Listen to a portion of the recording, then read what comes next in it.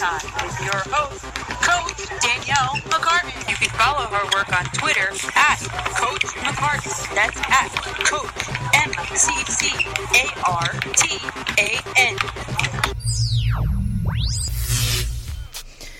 Hey everybody, it's a 60-minute overtime, spring 2017 Super Bowl edition, coming to you not from Radio Row. Today is February 5th, 2017. We are in Mahwah, New Jersey, WRPR 90.3 FM. I'm your hostess, Danielle McCartan. You can follow my work, www.prosportsrundown.com. On Twitter, some of you guys are there now, at Coach MCCARTAN. YouTube, all my interviews are there. Search Coach Space McCartan at MCCARTAN. SoundCloud.com/Coach McCartan. On demand, iTunes podcast, Coach McCartan. TuneIn Radio, 60-minute overtime. And on play.google.com for you Android users, Coach McCartan. I'm simulcast right now. Got 10 people watching on Periscope right this second. And on Facebook Live. Got 2 people there. And you. And I'm not sure if you guys heard, but today is Super Bowl Sunday. And we've been waiting for this day all season long. Kickoff is going to be tonight at 6:30 p.m. from NRG Stadium in Houston, Texas. And that's going to be on Fox.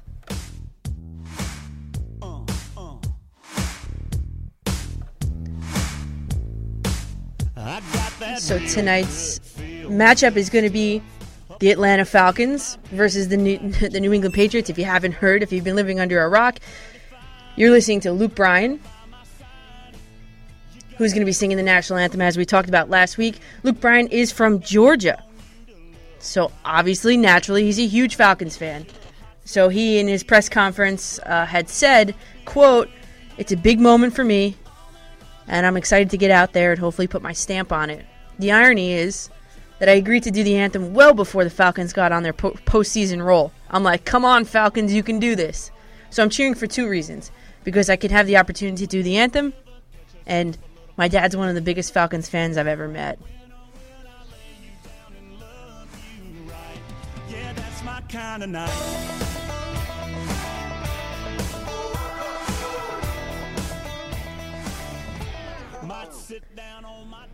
So what else to look for today? At 92 years of age, George H.W. Bush and Barbara Bush are going to do the coin toss today, or tonight, at Super Bowl 51.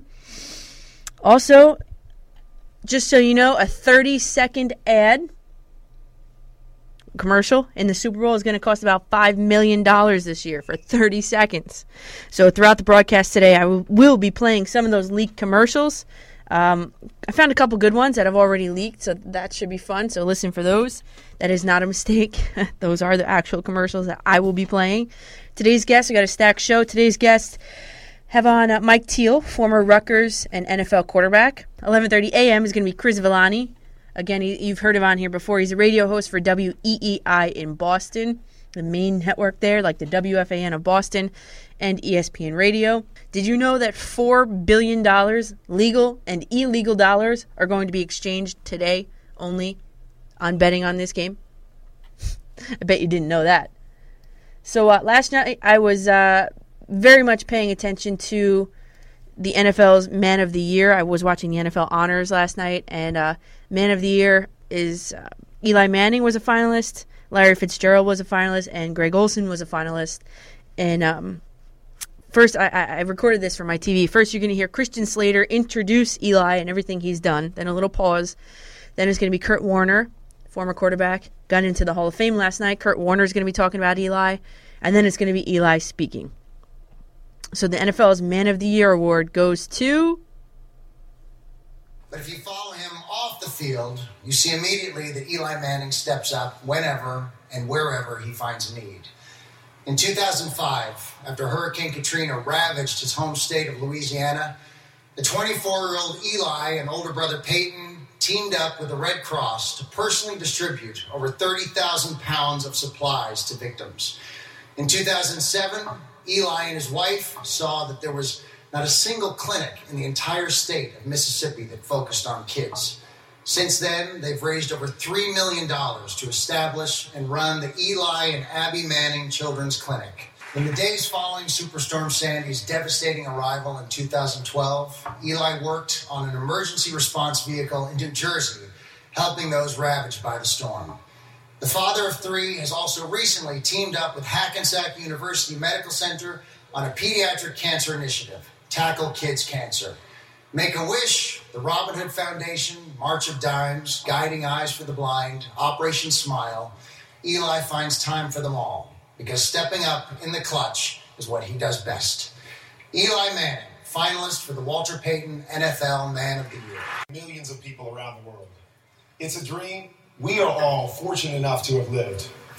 But with that privilege comes a responsibility, one that my fellow Men of the Year recipients know all too well, to positively affect the lives of people in the community, the country, and the world.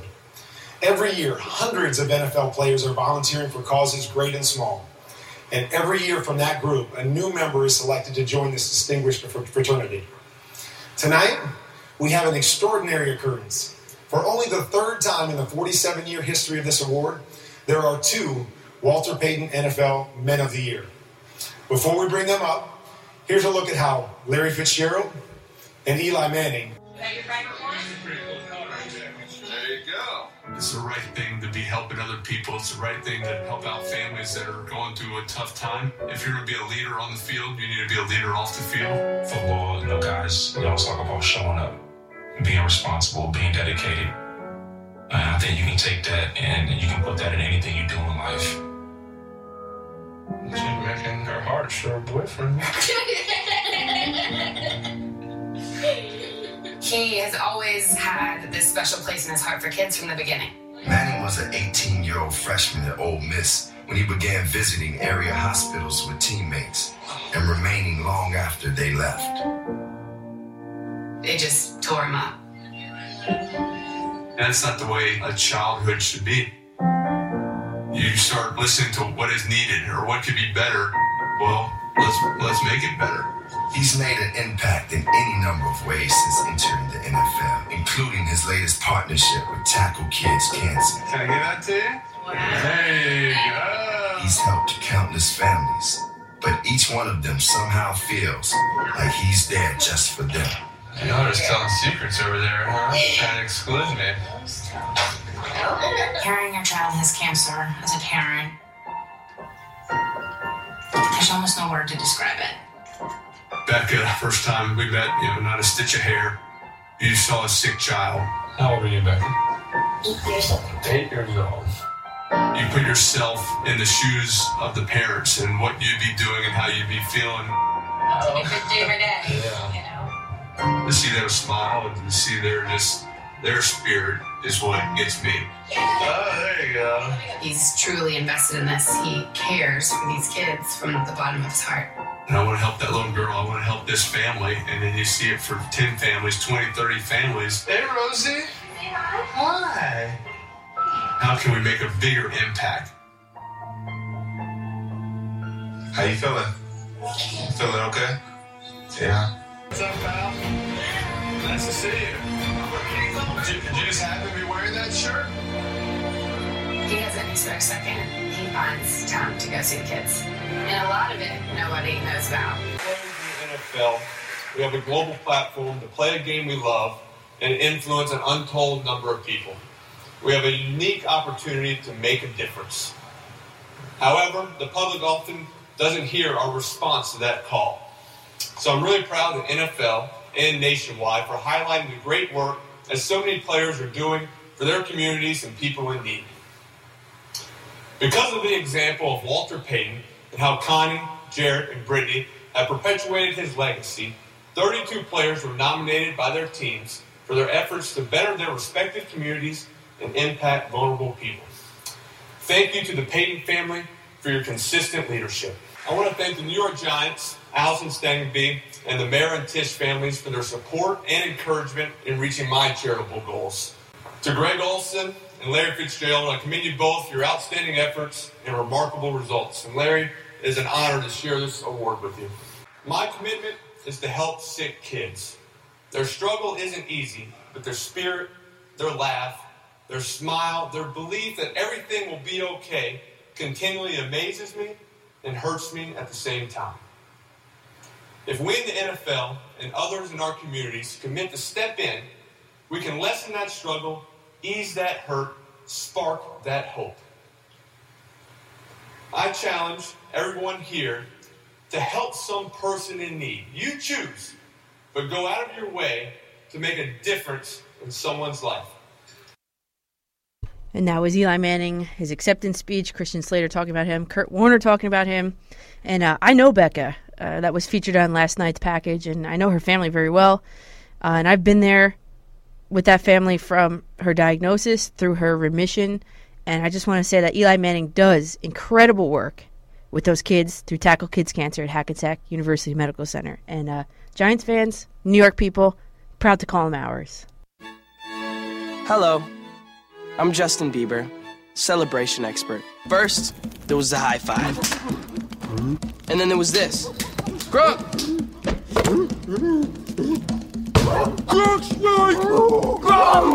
From the spike, it evolved quickly. We got the shimmy, we got the shake, and the shimmy, shimmy, shake. Then there was T.O. We took it to the next level. That guy's got unlimited moves. And today, everyone wants things unlimited. Nice moves, kid. I'm not done yet. Say goodbye to limits. Introducing T-Mobile One. All unlimited, all in. Taxes and fees included. Everyone loves unlimited. Post your moves now, and I'm going to share my faves.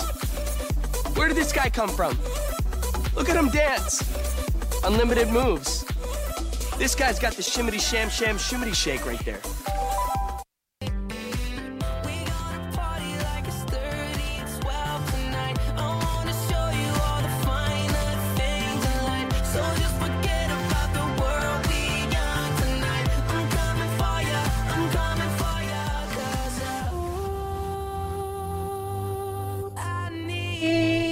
Is a beauty and a beat who can make my life complete.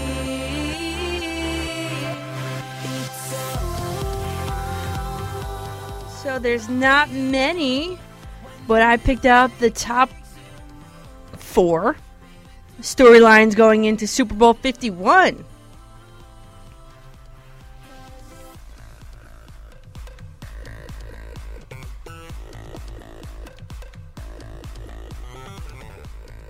So now, number 1 story is the Patriots have, let's say, Deflategate, Spygate, Fire Alarm Gate, and now can we add Theftgate to this? Because the Falcons' offensive coordinator Kyle Shanahan, soon to be head coach of the San Francisco 49ers, lost his backpack at one of the Super Bowl media days. Why is this significant? Because his Falcons playbook was inside the backpack that went missing. So after 30 minutes, a 78-year-old sports writer from San Francisco, isn't Tom Brady from San Francisco?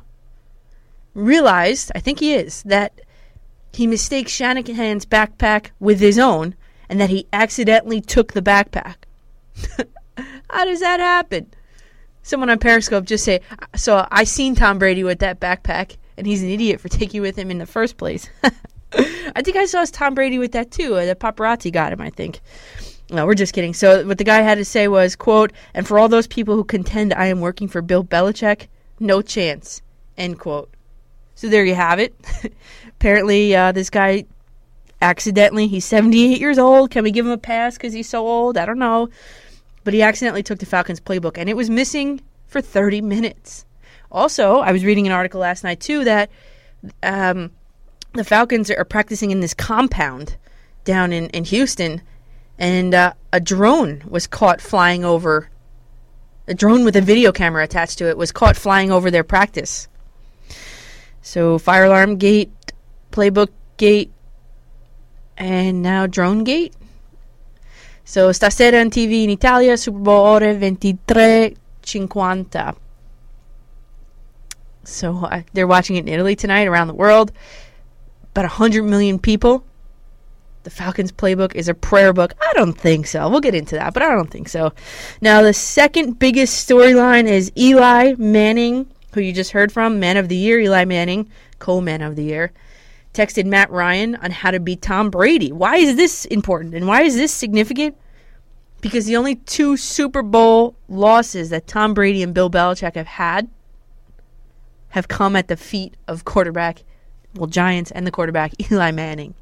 So any advice that Eli gives to Matt Ryan is going to be taken as gold.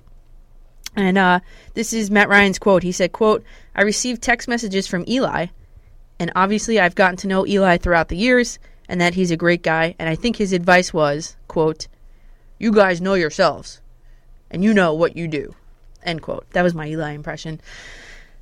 I mean, there had to have been more to that. There was no way Eli texted him and just said that.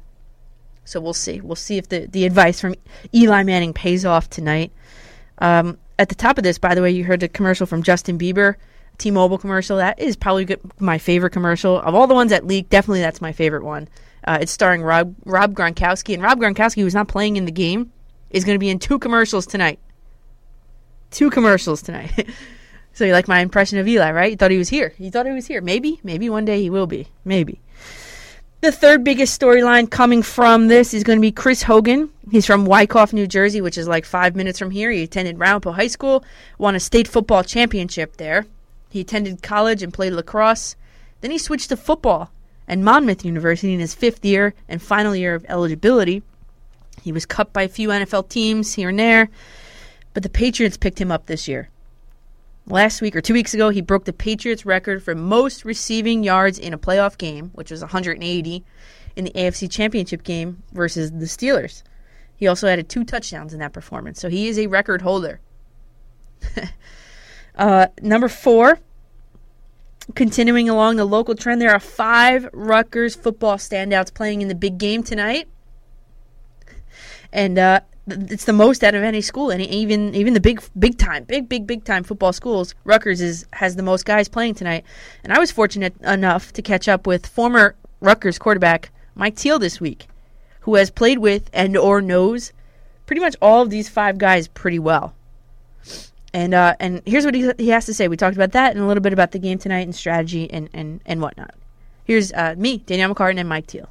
Now let's welcome Mike Teal, former Rutgers and NFL quarterback, to 60-Minute Overtime. He's going to offer his perspective on the Rutgers players being in the Super Bowl, 5 of them. We're going to break down a little bit of X's and O's of the Falcons and Patriots offenses. And finally, we'll talk a little bit about Rutgers football, where they're at now. So thanks for joining us, Mike. Thanks for having me. Excited to be here. All right, so now Super Bowl 51 is going to feature the most players from a single school, your alma mater, Rutgers University. So, and actually, there's no scrubs on either team. All the guys are starters. We got Devin McCourty, Mohamed Sanu, Logan Ryan, Duron Harmon, and Jonathan Freeney, who's actually on the IR. But I know you played with McCourty. Which of the other guys had you played with at Rutgers? He's actually the only guy. I missed Mo and then Duron and Logan by a year, I think. Definitely Mo by a year. I might have missed the 2 other guys by 2 years, but I know them just from the Rutgers relationship and charity events and all that stuff. They're all great kids. So what do they each bring to the table, I guess, individually to the Super Bowl this year? Well, on the Atlanta side, Mohamed, he is a legit number 1 receiver in the NFL, playing as a number 2 receiver because of Julio Jones. So I think those 2 guys, whenever you have a star receiver like Julio and then you have a guy like Mo on the other side, it makes the job easier for both of them because they're going to take away Julio. Now you have Mo one-on-one, and you can't cover him one-on-one. So it makes defenses really have to figure out what they want to try to stop, in a game plan and then play from there. So Mo, I think, is a really, really good NFL player.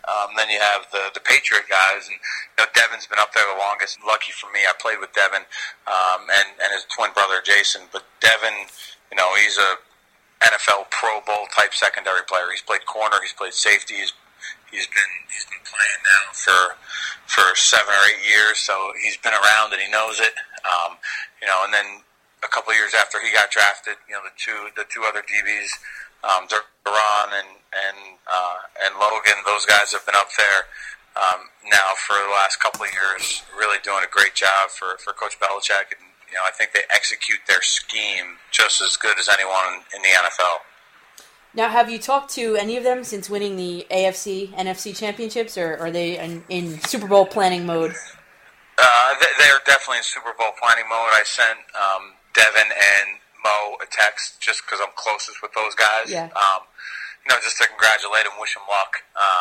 And I went back and forth a little bit with Mo. Mo and I have become pretty close over the last couple of years, so it was exciting to see him, do as well as he's been doing through the playoffs and have a chance to go win a Super Bowl, on Sunday. Let's get right into the X's and O's. Now, I'm going to ask you a couple of the matchups that I was looking at. Now, as a former quarterback, we're talking with former Rutgers quarterback, NFL quarterback, Mike Teal. Who would, I guess, you rather have, Matt Ryan or Tom Brady in such a big spot? I think that's an unfair question to Matt Ryan because Tom Brady is one of the best to ever play the game. From a strictly player standpoint, I don't know anyone that would pick against Tom Brady. Right. Even, New York Jet fans, how can you not take Tom Brady? Right. I think when you look at what their teams consist of right now, I think the Falcons have more weapons, and I think the Falcons are a more complete offense than New England. So in that sense, I would want Matt Ryan and the Falcons offense. But when you look at Matt Ryan versus Tom Brady as two solo pieces, if you pick Matt Ryan, you're probably crazy. Now, I'm actually a Jet fan, and I'm going with Tom Brady too. But now, you were with the Patriots briefly in 2010. Did you get to play alongside Brady at all? I did. My locker was right next to him. I was there for about 2 months before I got sent to Chicago, and I learned more football from him in 2 months, just observing him and watching the way he handled himself than I did my entire time in the NFL. So I was lucky from that perspective. Wow. And what are the kind of things that you took away from a guy like that? Attention to detail, work ethic, leadership. He was the first guy in the building. I used to get there at about 5:30 in the morning, and he'd be finishing up his lift at 5:30 in the morning. Wow. I'd leave at about 6 o'clock at night, and he'd be walking out, if not still there when I was walking out. And this is a guy who's been doing it for at that time, 10, 12 years, and had won 4 Super Bowls or however many he's won, and MVPs of the league. So the leadership, work ethic, and the way he carries himself around the guys was unbelievable. Now, I heard this playing out in media all week. Is he the greatest of all time, you think, in your opinion? In my generation, I don't think there's any doubt. Yeah. When you say all time, there's a lot of really good players that have played that position.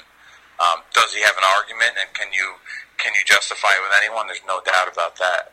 You look at what he's done with the pieces around him. I get it's a system, but if you look at the players that he has compared to some of these other quarterbacks and some of the players that they've played with, Randy Moss is probably the best receiver that he's ever played with, and Randy's going to be one of the best ever to play the game. Mm-hmm. But there's a lot of other receivers that, from a physical standpoint, can just do freakishly, good things, and he's never really had one of those guys. Right. Okay, so now you're the quarterback on either team. Who would you rather have on your team at running back, for example? Would you rather have Devontae Freeman, or would you rather have LeGarrette Blount behind you in the backfield? I think it's hard to go against Freeman right now, just by the way he's played through this playoff run and really over the course of the year. The thing with him compared to LeGarrette Blount is he's not one-dimensional. LeGarrette is going to run and pound the ball at you. When Freeman lines up in the slot, he can catch the ball as good as any receiver that the Falcons have. He can be in the backfield, he can pass protect, he can run the football in the run game. He just brings an added dimension to the table. Right, and I think, I forget what game that was, but having him in the backfield and then running out to catch the dump-off pass, I think caught, I guess it was the NFC Championship. Seahawks game, they scored a touchdown throwing the ball to him. Yeah, I thought it kind of caught them off guard a little bit. Yeah, I drew it up. I stole it from him. I'm going to run that this season when we play. All right, so as a wide receiver corp, now you got Jones, Sanu, Hardy versus Hogan, Amendola, Edelman. It's not even a question. I mean, the Falcons are so superior to those guys. Now, what the Patriots do a great job of with their guys is they put them in position based on game plan and based on scheme. Right. But if you take player for player, the Falcons win every time. Now, you just mentioned it. Who has the better offensive scheme? Now, you were, or still are, an offensive coordinator for Don Bosco? Mm-hmm. So who would you rather go with offensive scheme-wise? You look at the Falcons and what they've done. They've been the best team on offense in the NFC all season. So it's hard to bet against those guys, from an offense perspective. Right. Now, how would you attack we'll take the Falcons defense first. How would you attack the Falcons defense? To be honest, I can't give a true answer to that question because I don't know a lot about them. I know that they weren't great early on, but I know that they've been playing really well as of late. I would think that, for the Patriots, they've got to get the ball out of Tom Brady's hands fast because the D-line for the Falcons have been playing really well in the last 2 or 3 games. So get it out of his hands quick. Don't let those guys kind of pin their ears back and get running and be able to run the football. As any team in the playoffs, if you can run the ball, you'll have a chance to do some stuff. Now, you've played with them. Now, if you're Matt Ryan, how do you attack the Patriots defense?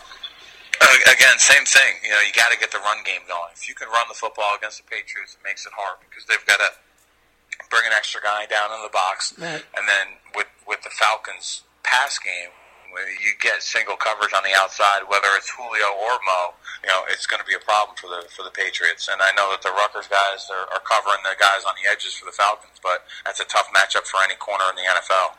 Agreed. Now, do you have do you want to go out and venture a prediction or even a score, or no? If I were a betting man, I would be taking the Falcons, but I'm not. So I'm rooting for the Rutgers guys to do well, and if Mo gets one, I'd be really happy for him. Now, Rutgers just finished up with the top 45 recruiting class. Were you able to review any of the new recruits at all, or no? A little bit. I actually went down to an event last night on campus. They invited me down, and myself and 2 other players that I played with while we were there to kind of mingle with the coaches and some donors, and they talked about the recruiting class, and Pat Hobbs, the AD, was there. So, for what their season was on the field, to finish the class the way that they did, I don't think you can get any better than that. Right. Now, one of the recruits, the top recruits, played for St. Peter's Prep. This is a fan question from Broccoli Rob D on Twitter. Did you get to play against him at St. Peter's Prep? And if so, what did you think about him? We played St. Peter's this year. He was hurt, so he didn't play until late in the game. He had I think it was an ankle sprain, so he was out.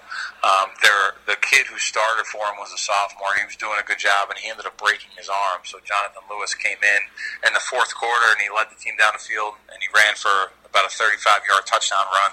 He's a big sucker. I mean, he looks the part. There's no doubt about that. Just watching him throw, I think it's going to take him a little bit of time to get used to the speed of the game and be consistent with his mechanics, but he is big and he looks the part. Now, I got a question from @SignedMeUp. Do you think switching from the pro-style offense to the spread offense hurts or helps recruiting? It probably helps recruiting because that's the trend in all football now, the spread system. Now I had a chance to talk to Coach Kittle when he was up recruiting a couple of our guys in January, and then again last night at the event that I was at. And now I think it'll be spread, but I think there's going to be a little more fullback, tight end personnel in there, which I think is good because you look at teams like Clemson and Alabama, they've become spread teams, but they use a fullback, they use a tight end, and they have spread tendencies within the system, and I think that's kind of where you want to be, and I think that's what we might see a little bit more of this year. Now the fullback and the tight end, it's been a lost art in the NFL. I hope more teams can capitalize on those positions. They're hard positions to find, and when you have those guys, they're difference makers.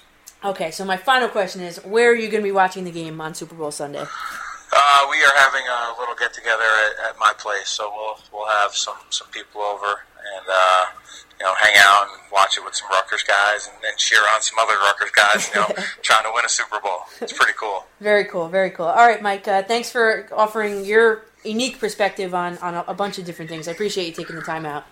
No problem. Thanks for having me.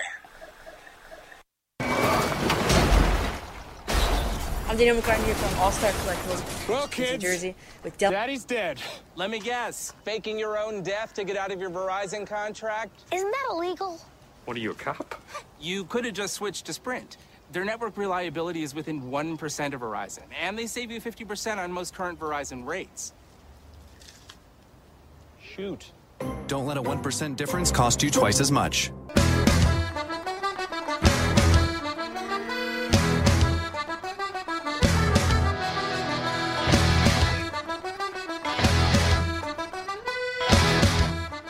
All right, let's ship it up all the way to Boston with Chris Villani, radio host for WEEI in Boston and ESPN Radio. Chris. Good morning. How you doing? Good. Do you like my little intro here? I like that. I appreciate it. All right, so let's get right to it. We just were listening to Mike Teal and the offensive scheme. What do you see defensively happening in this game today between the Patriots and the Falcons?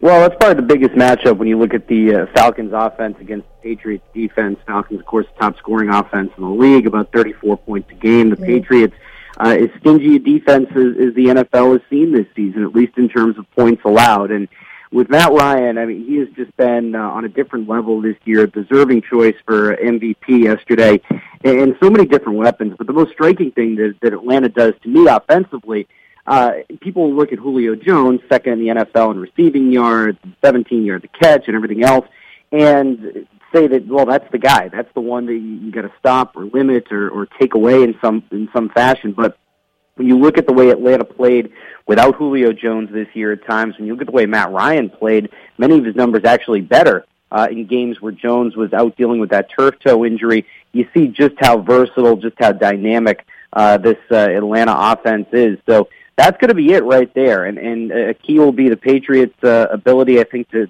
cover some of the guys that aren't Julio Jones. And that's something that has given the Pats trouble in the past when you look at running backs or tight ends or other players over the course of the season that have been able to give them trouble from time to time.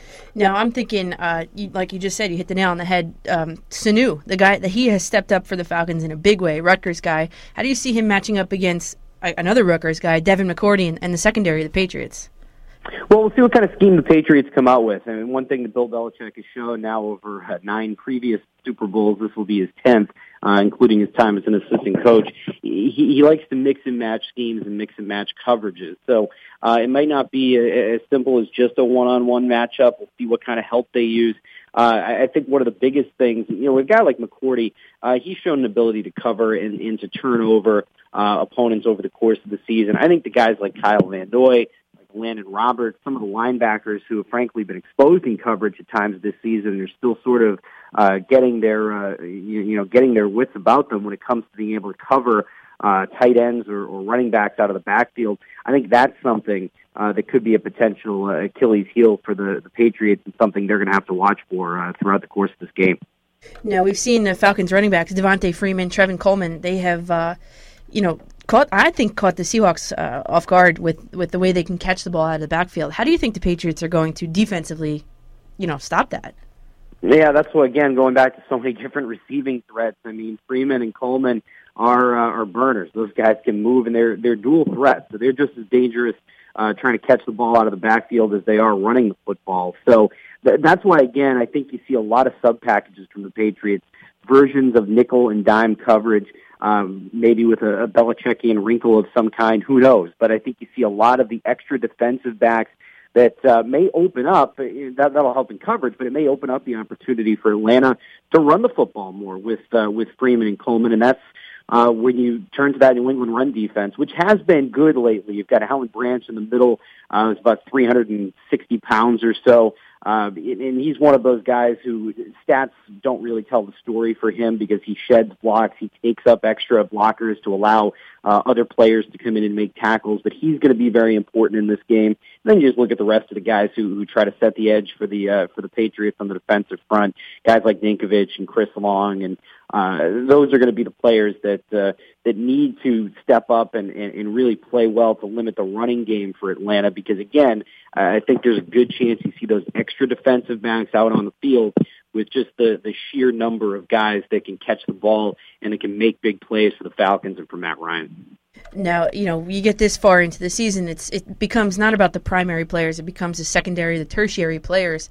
Who, I guess, between both teams, who do you think is your single X factor? Who's going to have the big game, the breakout game today on either team? I do love a good tertiary player. For the Patriots, a guy that jumps to mind for me, and someone we've talked about, is how about Chris Hogan? That's a guy who has accounted for a large chunk of Brady's passing yards and the Patriots' offensive yards in the postseason. And this is without Rob Gronkowski. Julian Edelman is obviously going to be a focal point both for the Patriots offense and, of course, for the Atlanta defense. Martellus Bennett's a good, been a good target at tight end. But Hogan, one of the things that's really jumped out over the past several weeks, he's not only a guy that's been able to get open in sort of those short routes and intermediate routes, but he's been a little bit more of a deep threat. Not necessarily, as the cliche would go, a take the top off the defense kind of guy, but he's a guy that can find some space. He's a guy that can really find different ways to get downfield and pick up chunk yardage, which is a little bit more of a part of his game. I think it's been more of a part of his game over the past several weeks, especially going into the postseason. We've seen it. He's been a big part of the Patriots offense.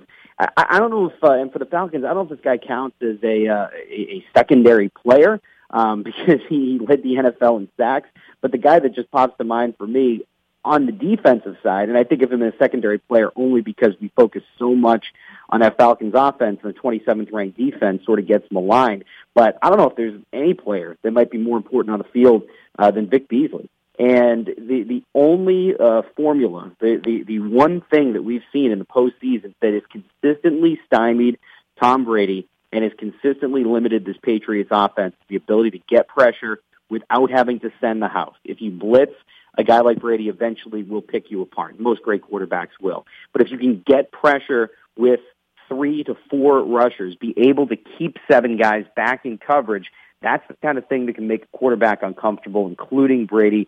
Beasley is a speedy kind of rusher. He'll be going up against a couple of different guys, maybe Marcus Cannon chief among them, but that's a guy that I think really jumps out to me for Atlanta. Now, for going back to Hogan, did you know, I'm sure you know, his nickname was 7-Eleven?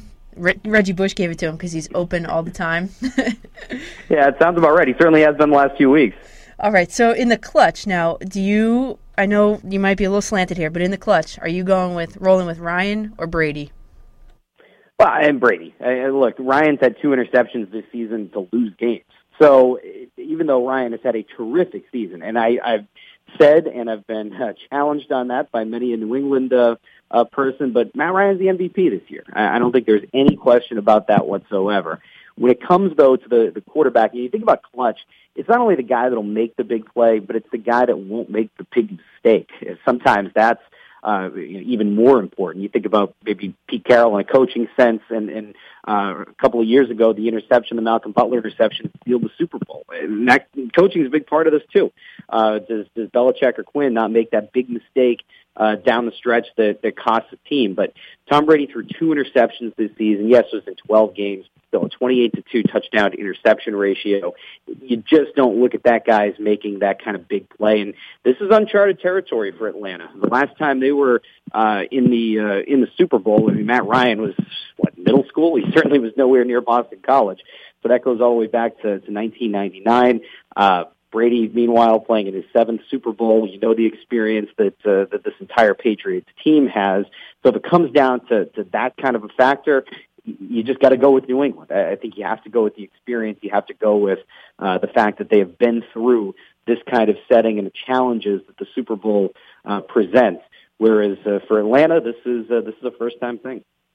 Now, I agree with everything you just said. Now, what is the Brady-Belichick legacy moving forward?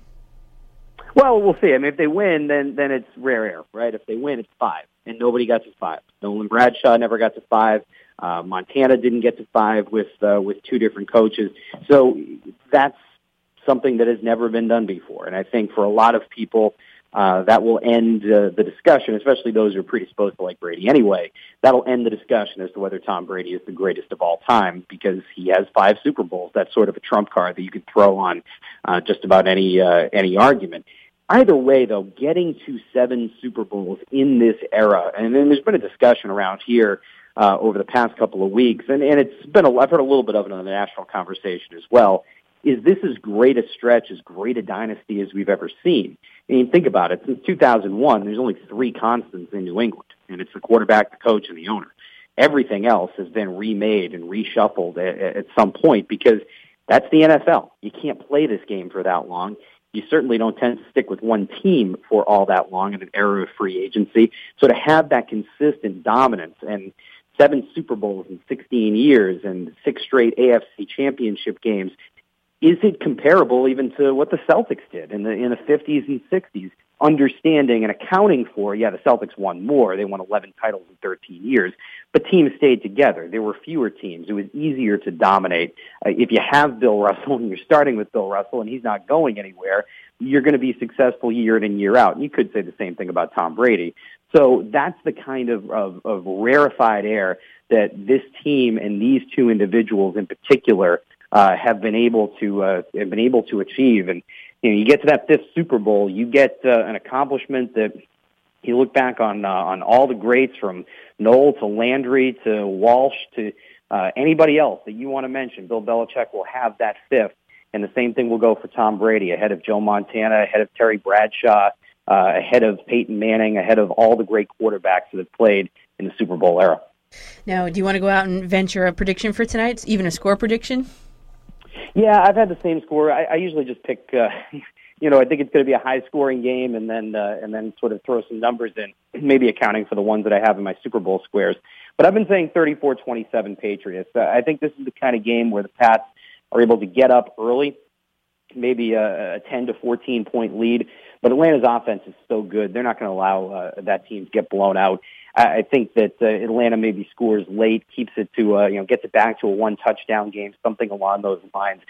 Score-wise, I think it's going to be similar to the Patriots and the Panthers Super Bowl from more than a decade ago. That was a 32-29 game. In terms of how the game feels, I think it's closer to the Patriots and the Eagles, which ended up a 3-point game, but Philadelphia had to score late just to get it to that 3-point game. So I think it's a double-digit Patriots lead in the fourth quarter, but it ends up being a single-digit Patriots win. Wow. All right. That's very, very specific. I do what I can. All right, Chris. Thanks for coming on. And do you do Red Sox stuff too? Absolutely. All right, cool. So we'll touch base with the Red Sox, and good luck to the Patriots tonight, huh? Sounds great. Enjoy the game. All right. Thanks. You too.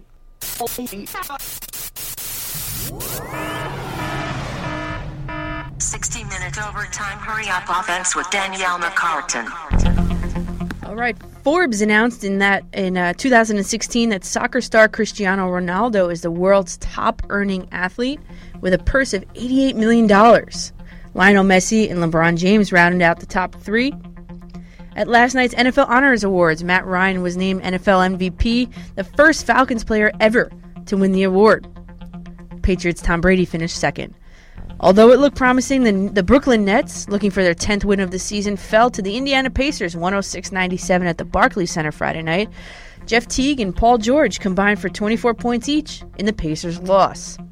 LeBron James and the Cleveland Cavaliers topped Carmelo Anthony and the New York Knicks last night at the Garden, 111-104. James led all scorers with 32 points. Spurs head coach Greg Popovich earned the NBA single-season franchise record 1,128th win over the Denver Nuggets in front of the home crowd last night. The New Jersey Devils routed the Columbus Blue Jackets last night 5-1 at Nationwide Arena in Columbus, Ohio. Devils' Taylor Hall scored 2 goals as the Devils won their 6th straight road game. The New York Rangers edged the Buffalo Sabres 2-1 in overtime in Buffalo.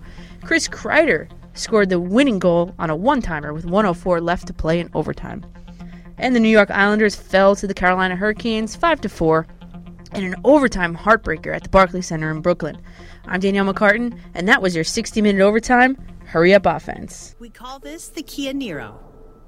But that's only because breakthrough game-changing crossover that gets over 40 miles per gallon combined and is really fun to drive just wouldn't fit on the back. I mean, it would, but it would look ridiculous. Now, Kia is going to roll out a bunch of commercials tonight. So far, you've heard the Sprint commercial, the T-Mobile commercial, and the Kia commercial. Also, I have Lady Gaga's doing a Tiffany & Company one for you, and then a KFC commercial. So we're just a little bit reflecting here on what's going to happen in this game tonight. I agree, this will be a high-scoring game, no doubt. You can't, listen, I'm not going to give my prediction just yet because I want to keep you guys guessing for a little bit longer. But, when you look at these offenses, the Atlanta Falcons offense, the Patriots offense, you have the most potent scorers that there are, basically, in the NFL. The 2 most potent offenses in the NFL are going against each other. Now, it's going to stack up to which defense gets the stop. Which defense is able to stop the other team's offense in terms of schemes, packages, personnel, and things like that? So, listen, I'm not going to give I'm not going to give it away. I'm not going to give it away just yet. But like Chris said, that if you're not a Patriots fan, if you're not a Falcons fan, you are pretty much going to be rooting for yourself in your box pool, right? I think almost everybody is in a box pool in that I know. And it could range from the $5 ones that I'm running, or $1,000 if you got a lot of money, $1,000 a box, $10,000, $100,000, $1 million a box. Can you imagine? That's some Donald Trump money there. I think I have, what are my numbers? I bought a couple boxes. I think, see, but you never know. 3 is good, 0 is good, 7 is good, 4 is good. Those are probably the best numbers, but you just never know because anything can happen. Like, I remember the one year Russell Wilson threw the interception. He was on the 1 yard line. Russell Wilson throws the interception. And since they didn't score there, I won. And I think my score, I think my score was 8-6. And I won the pool. The final score, I think, someone checked me on that. I think I won with 8-6 or 8-4 on that. So it doesn't matter really what numbers you get because, these guys are going all out at all times. So, it doesn't, no one number is better than another. Even 2. Even if you get 2, it's not so bad. It's not so bad. So, some of the other commercials that were leaked weren't that good. There was, well, I shouldn't say they weren't that good. The Budweiser one, a lot of them are going to be really serious tonight.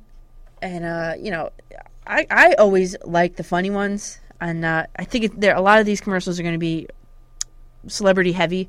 I mean, you got Rob Gronkowski appearing in 2 of them. Another funny one was the one he's in. Rob Gronkowski is in it at a cleaners. He's running a cleaners wheel carousel, and the guy comes in, and it's poking fun at the fact that Bill Belichick never has sleeves. He cuts off his sleeves, and Tom Brady is now doing it.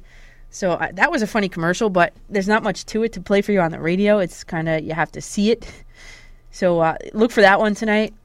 I love the Justin Bieber one. I think it's great. It also has Rob Gronkowski in it. It's got all the touchdown dances. And even last night on the NFL Honors, they had a category for best touchdown dance. And was it Odell Beckham Jr. with his Michael Jackson impersonation? Or was it Antonio Brown with his little dance that he did? And I'm not sure what the outcome of that was because it ended up being that they gave the award to the guy who was presenting it. So I thought that was a little funny. They showed Odell Beckham Jr. on the red carpet, but I didn't see them look for him in the crowd. So I'm thinking he won that award and then wasn't there to accept it. That's what I'm thinking. Because Antonio Brown was there. So I don't know. But if anybody else was watching the NFL Honors last night, you saw the new NFL Pro Hall of Fame induction of 2017. And then they had some idiot guy on Fox 5 News afterwards saying that no Giants and Jets have made it. However, Danian Tomlinson, he was once a Jet. So he made it in. I remember him always, though, as a Charger, so I think he's going to go in as a Charger. Again, they can elect that. Who else came in? Martin Anderson. Oh, my God, that guy was a kicker for the Falcons for so long. How I remember him. He was also a Saints player, a Giant, and a Chief, and a Viking. So the guy got around a little bit. He was a kicker. One of the best. You talk about Matty Ice. Matt Ryan having ice in his veins. Morton Anderson had ice in his veins. Terrell Davis, running back of the Broncos. That was really, I remember the first running back of the Broncos was Terrell Davis. I believe he played with Elway as well. So Terrell Davis, he is inducted this year into the 2017 Pro Football Hall of Fame. Kenny Easley, Seahawks player, safety, only one team, Seahawks. I think that helps guys. I think that helps guys when they're with one team for an extended period of time, like Terrell Davis, like Kenny Easley, like Jerry Jones coming up next. So Kenny Easley was a safety for the Seahawks from 1981 to 1987, only 6-year career, which is interesting since I made the argument for Mark Bavaro, the tight end. I think he only had a 9-year career with the Giants and a couple Super Bowls. Jerry Jones was inducted to the Pro Football Hall of Fame as an owner for the Cowboys, clearly. He bought the team in 1989, and he is still the current owner of the Cowboys. Who else? Jason Taylor, who was also a Jet for a year. Jason Taylor, He played for the Dolphins, the Redskins, and the Jets from 1997 and to 2011. He had a long career. He was a defensive end. We talked about LaDainian Tomlinson, running back for the Chargers and the Jets between 2001 and 2011, 10-year career. And finally, Kurt Warner, who's been making his rounds as an analyst for the NFL, quarterback, obviously, for the Rams, Giants, and Cardinals. See, I always remember him as a Cardinal, too. It'd be interesting to see which team he goes in as. But he was a quarterback between 1998 and 2009. A lot of Jet fans are upset that Joe Flacco did not get in. I think he should be. I mean, maybe next year. John Lynch didn't make it this year. He was a Buccaneer and a Denver Bronco. And now, believe it or not, he's going to be the general manager of the San Francisco 49ers. I think the 49ers are just purging everything that they have there. And soon they're going to be taking Falcons offensive coordinator Kyle Shanahan with them over to San Francisco. It'd be interesting to see what they do with Chris Sims. And Chris Sims is another, obviously, local guy. Or Matt Sims, a local guy. He is a part of the Falcons, believe it or not, right now, because he is serving as a scout team defense member, believe it or not. He is playing a little bit of safety at practice. He's doing his best Devin McCourty impressions at practice, and he's just trying to get his guys better. So it'd be interesting to see, because Kyle Shanahan has come out and said that Matt Sims he really likes him. And I always thought that, with the Jets, I thought he got sort of a raw deal with the Jets. He didn't really get a chance. I think he was the fourth quarterback on the roster of 4 quarterbacks. And McElroy, he was gone the next year. So I actually like what I keep saying Chris. I like what Matt Sims can do. I'd be interesting to see him go to San Francisco, and we all know what's going on in San Francisco with Colin Kaepernick. We'll have to see. Stay tuned with that, because who knows? I think Chris Sims is going to go to San Francisco, and I think he's going to get a good shot at the starting job. You heard it here first. Sims getting a chance at a starting job with the San Francisco 49ers. You heard it. All right, here's a Lady Gaga, Tiffany & Company commercial from tonight, previewing. I always want to be challenging the status quo. It's who I am. I love to change. It's pretentious to talk about how creative you are. I don't feel that way at all. I think it's empowering and important. And I'm coming for you.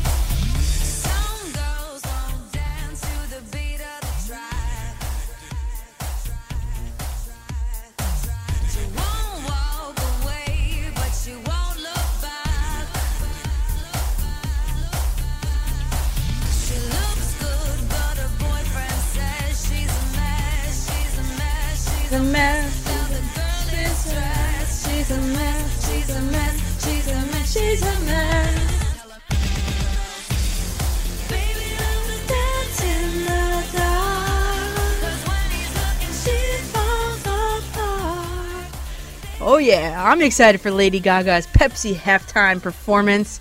I don't know if you are, but I've been waiting for this for a very long. Since she sang the national anthem last year, I've been waiting for this. Lady Gaga is going to wow so many people tonight, and I am so excited. And I've been paying a very close attention to what has leaked in terms of her performance, and not much. We do know, here are the things we do know from Lady Gaga's halftime performance tonight at this Super Bowl 51, the big game. We do know that, yes, she has invited 90-year-old Tony Bennett to perform with her. We do know Beyonce will not be joining her.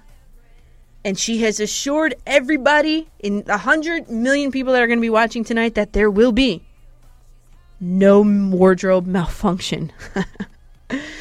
We also know that she has rolled out a slew of Twitter emoji hashtags to commemorate each and every one of her albums. Bad Romance, Joanne, etc., etc. And we do know that her performance will be around 12 minutes and 30 seconds long. And right now you're listening to one of my favorites, actually, Dance in the Dark.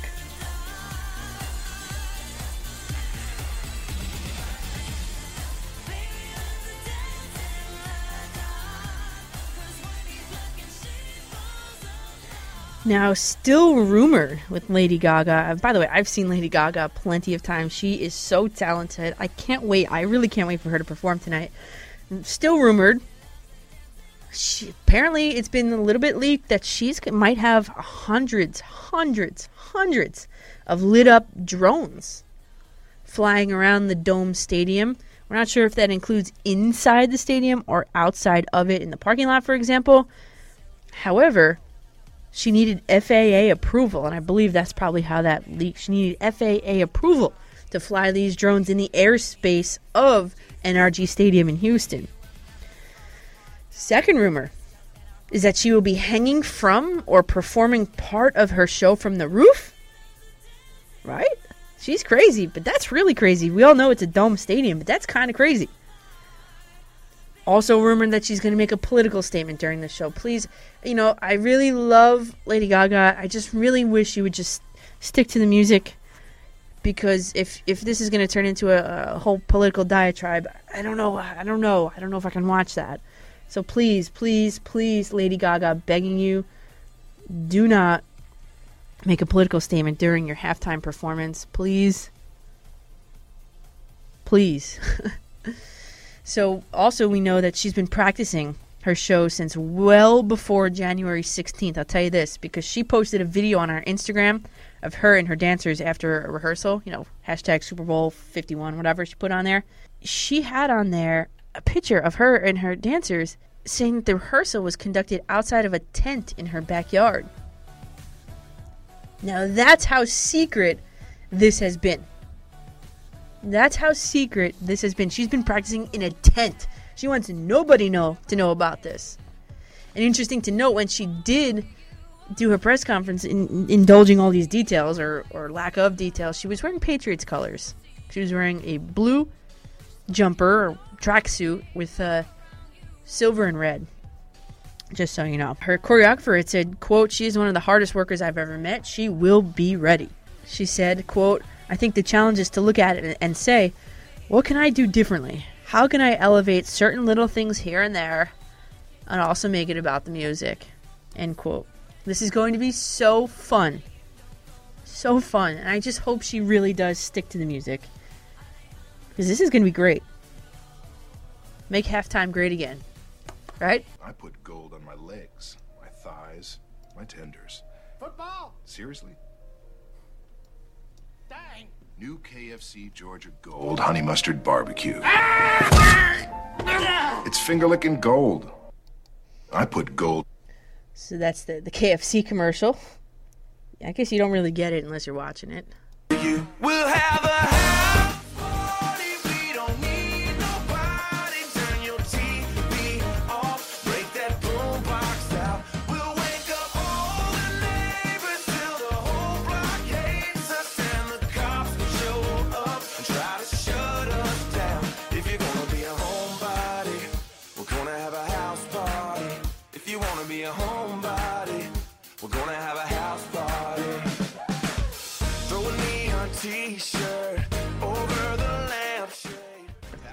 the furniture, slide it out of the way.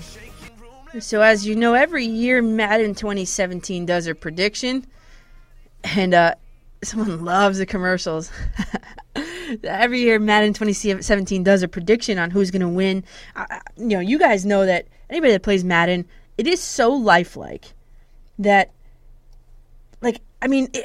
even not to mention what the graphics look like, what the guys look like, what the players look like, but it is so detailed in terms of skill level of the players that I truly believe that Madden is a great way to predict the Super Bowl. So what they do is they put it on like a simulation mode. They put the Falcons and they put the Patriots on simulation mode, and what they do is they just let the game play and they watch it. And for what it's worth, Madden NFL 2017 video game predicted that the Patriots will defeat the Falcons this year, 27-24. That's very similar to what Chris Villani said, his score. Maybe that's where he got it from. I'm just kidding. Madden has correctly predicted the winner 9 times in the past 13 years of its existence. But in 2015, I'm sorry, in 2015, that's 2 years ago. I'm sorry, it's 2017 now. 2015, it perfectly predicted both the final score and the final play of the game. But it was wrong last year because I sided with Madden last year. I remember that. It predicted a Panthers win over the Broncos, and we know how that went down. Peyton Manning and the defense just absolutely stifled the Panthers and the offense last year. So that was one of the 4 times it was wrong out of the 13 years. So this year, Madden NFL 2017 is predicting that the Patriots will defeat the Falcons 27-24. Someone just asked, did it predict the deflation? No, but did you see the meme online? They had someone posted something about carts and carts of footballs, and they're all deflated. And someone wrote, the meme says, "Yep, all ready to go for tomorrow." It's hundreds of deflated footballs. I thought that was kind of funny. Last week I saw this guy. His name is Nick Griffith. He's some media personnel down in Atlanta. He tweeted a sign from an Atlanta liquor store. This is like last week or 2 weeks ago, and it said, quote, "We will not be selling any Sam Adams until after the Super Bowl. #RiseUp."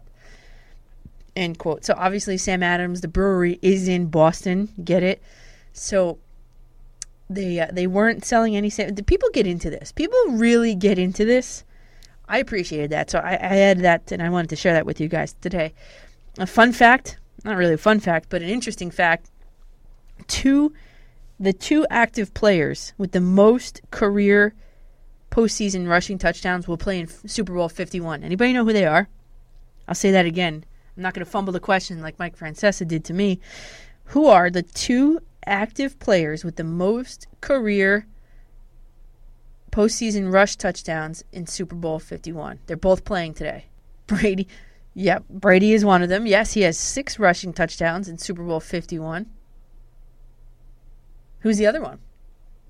Who's the other guy that has more than Brady rushing touchdowns in Super Bowl 51?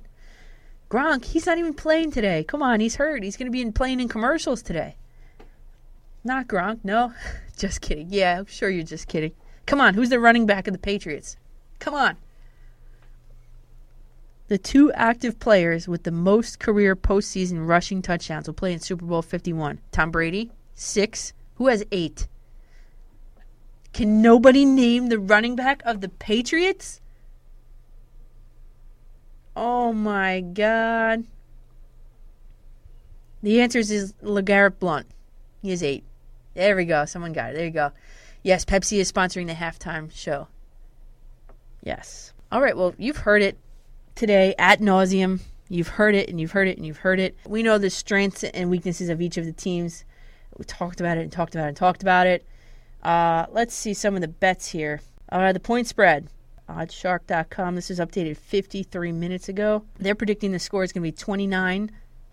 Falcons 29. Patriots 21. The Atlanta Falcons are favored by 3 points. Moneyline is at plus 140. Patriots at minus 148. I try to think. People bet on the craziest stuff. What have people been betting on out there in Vegas in terms of the Super Bowl? I mean, people are betting on the craziest stuff. Like, I think, will the coin toss be heads or tails? Prop bets. Is anybody doing prop bets? How many times will Trump be said on TV during the broadcast? Over and under 1.5. How many times will deflate or Deflategate be said on TV during the live broadcast? That's another question. How many times will Gisele Bündchen be shown on TV? That's Tom Brady's wife. Another one. In-game ones are, will either team score 3 straight times? Blah, blah, blah. Which song will Lady Gaga play first during her halftime show? Let's see. Born This Way, Bad Romance, Edge of Glory, Poker Face, Just Dance, any other song. The odds, by the way, are Born This Way is gonna open, is what everybody's predicted. I don't know. That's an old one. I think she's going to open up with a new one. How many times will J.J. Watt be mentioned on TV during the broadcast? I'm not sure why he would. I don't really know. Anyway, so you've heard it. We talked ad nauseum about the last couple of weeks in the NFL playoffs. I've talked about it. You've listened to me talk about it. I've explained the strengths, the weaknesses of each team. I've interviewed players, former players, players who played with players who are playing tonight, guys that covered the teams.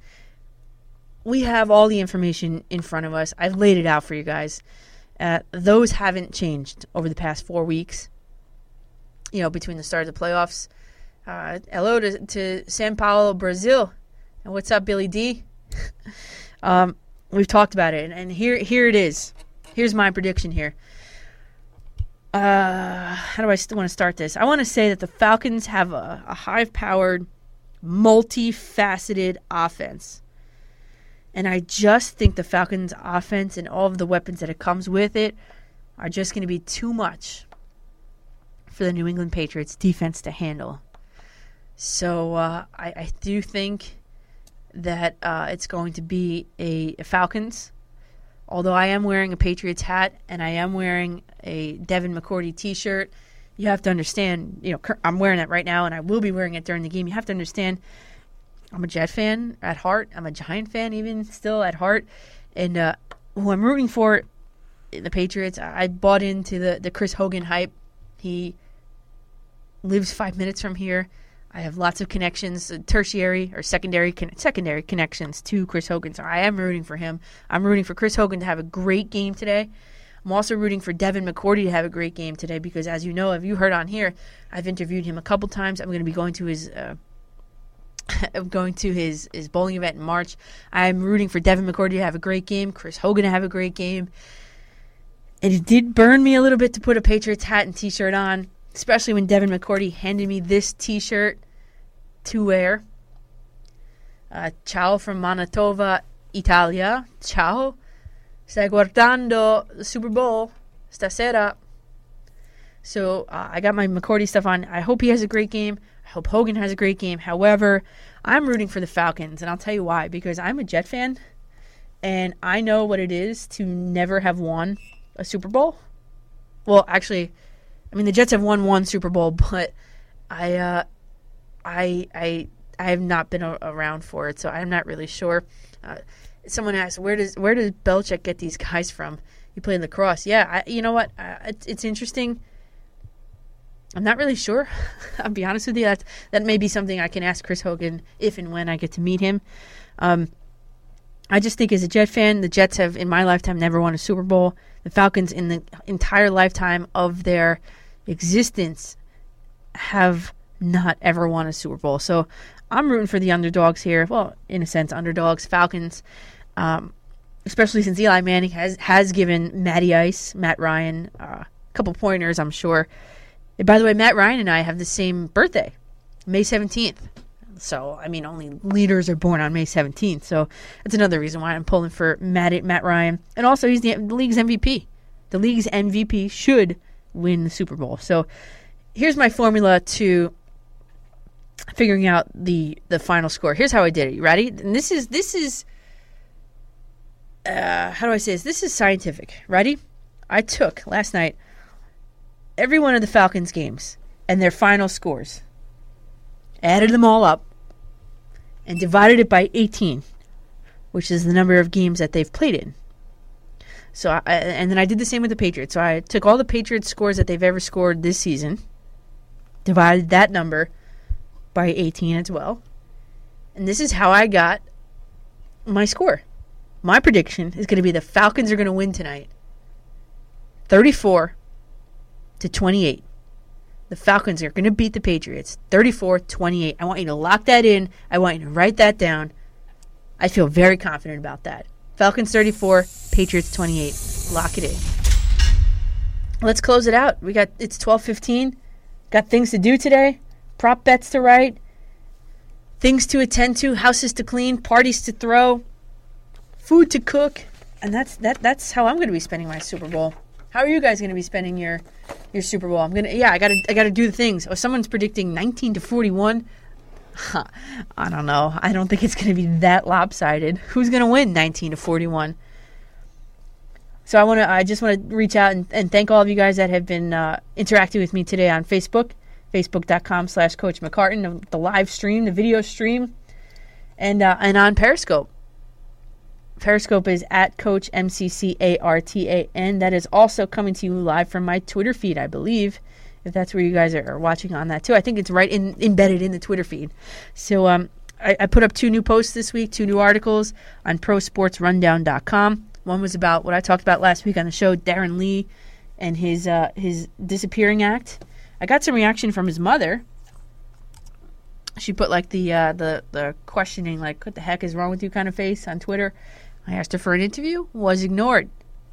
And then my other article is, why would Carmelo Anthony want to stay with the New York Knicks? So those are two I put up this week. I'll be putting up some more this week, of course. So prosportsrundown.com. You can also catch a replay of this episode on there too. It looks like it has recorded. Yes. So I just want to wish everybody a happy Super Bowl Sunday. Enjoy the game. And I'm going to see you here. Same time, same place next Sunday. That's 11 a.m. Eastern Time. And again, you can find my work on Twitter, YouTube, SoundCloud, iTunes, TuneIn, and the Google Play Store. And on Periscope and Facebook.com/Coach McCartan. So thanks for checking in. And no, non seguo anche il calcio, no. And Billy D with a great reminder that pitchers and catchers report in 8 days. Yogi Berra days away. All right, bye everybody. I'll see you next week at 11 a.m. Follow me on Twitter at Coach McCartan. That's at Coach MCCARTAN. To find my work on YouTube and SoundCloud, search with no spaces Coach McCartan. Subscribe yourself so you don't have trouble finding it in the future. That's it for today, everybody. Listen live next Sunday, 1:30 to 2:30 p.m.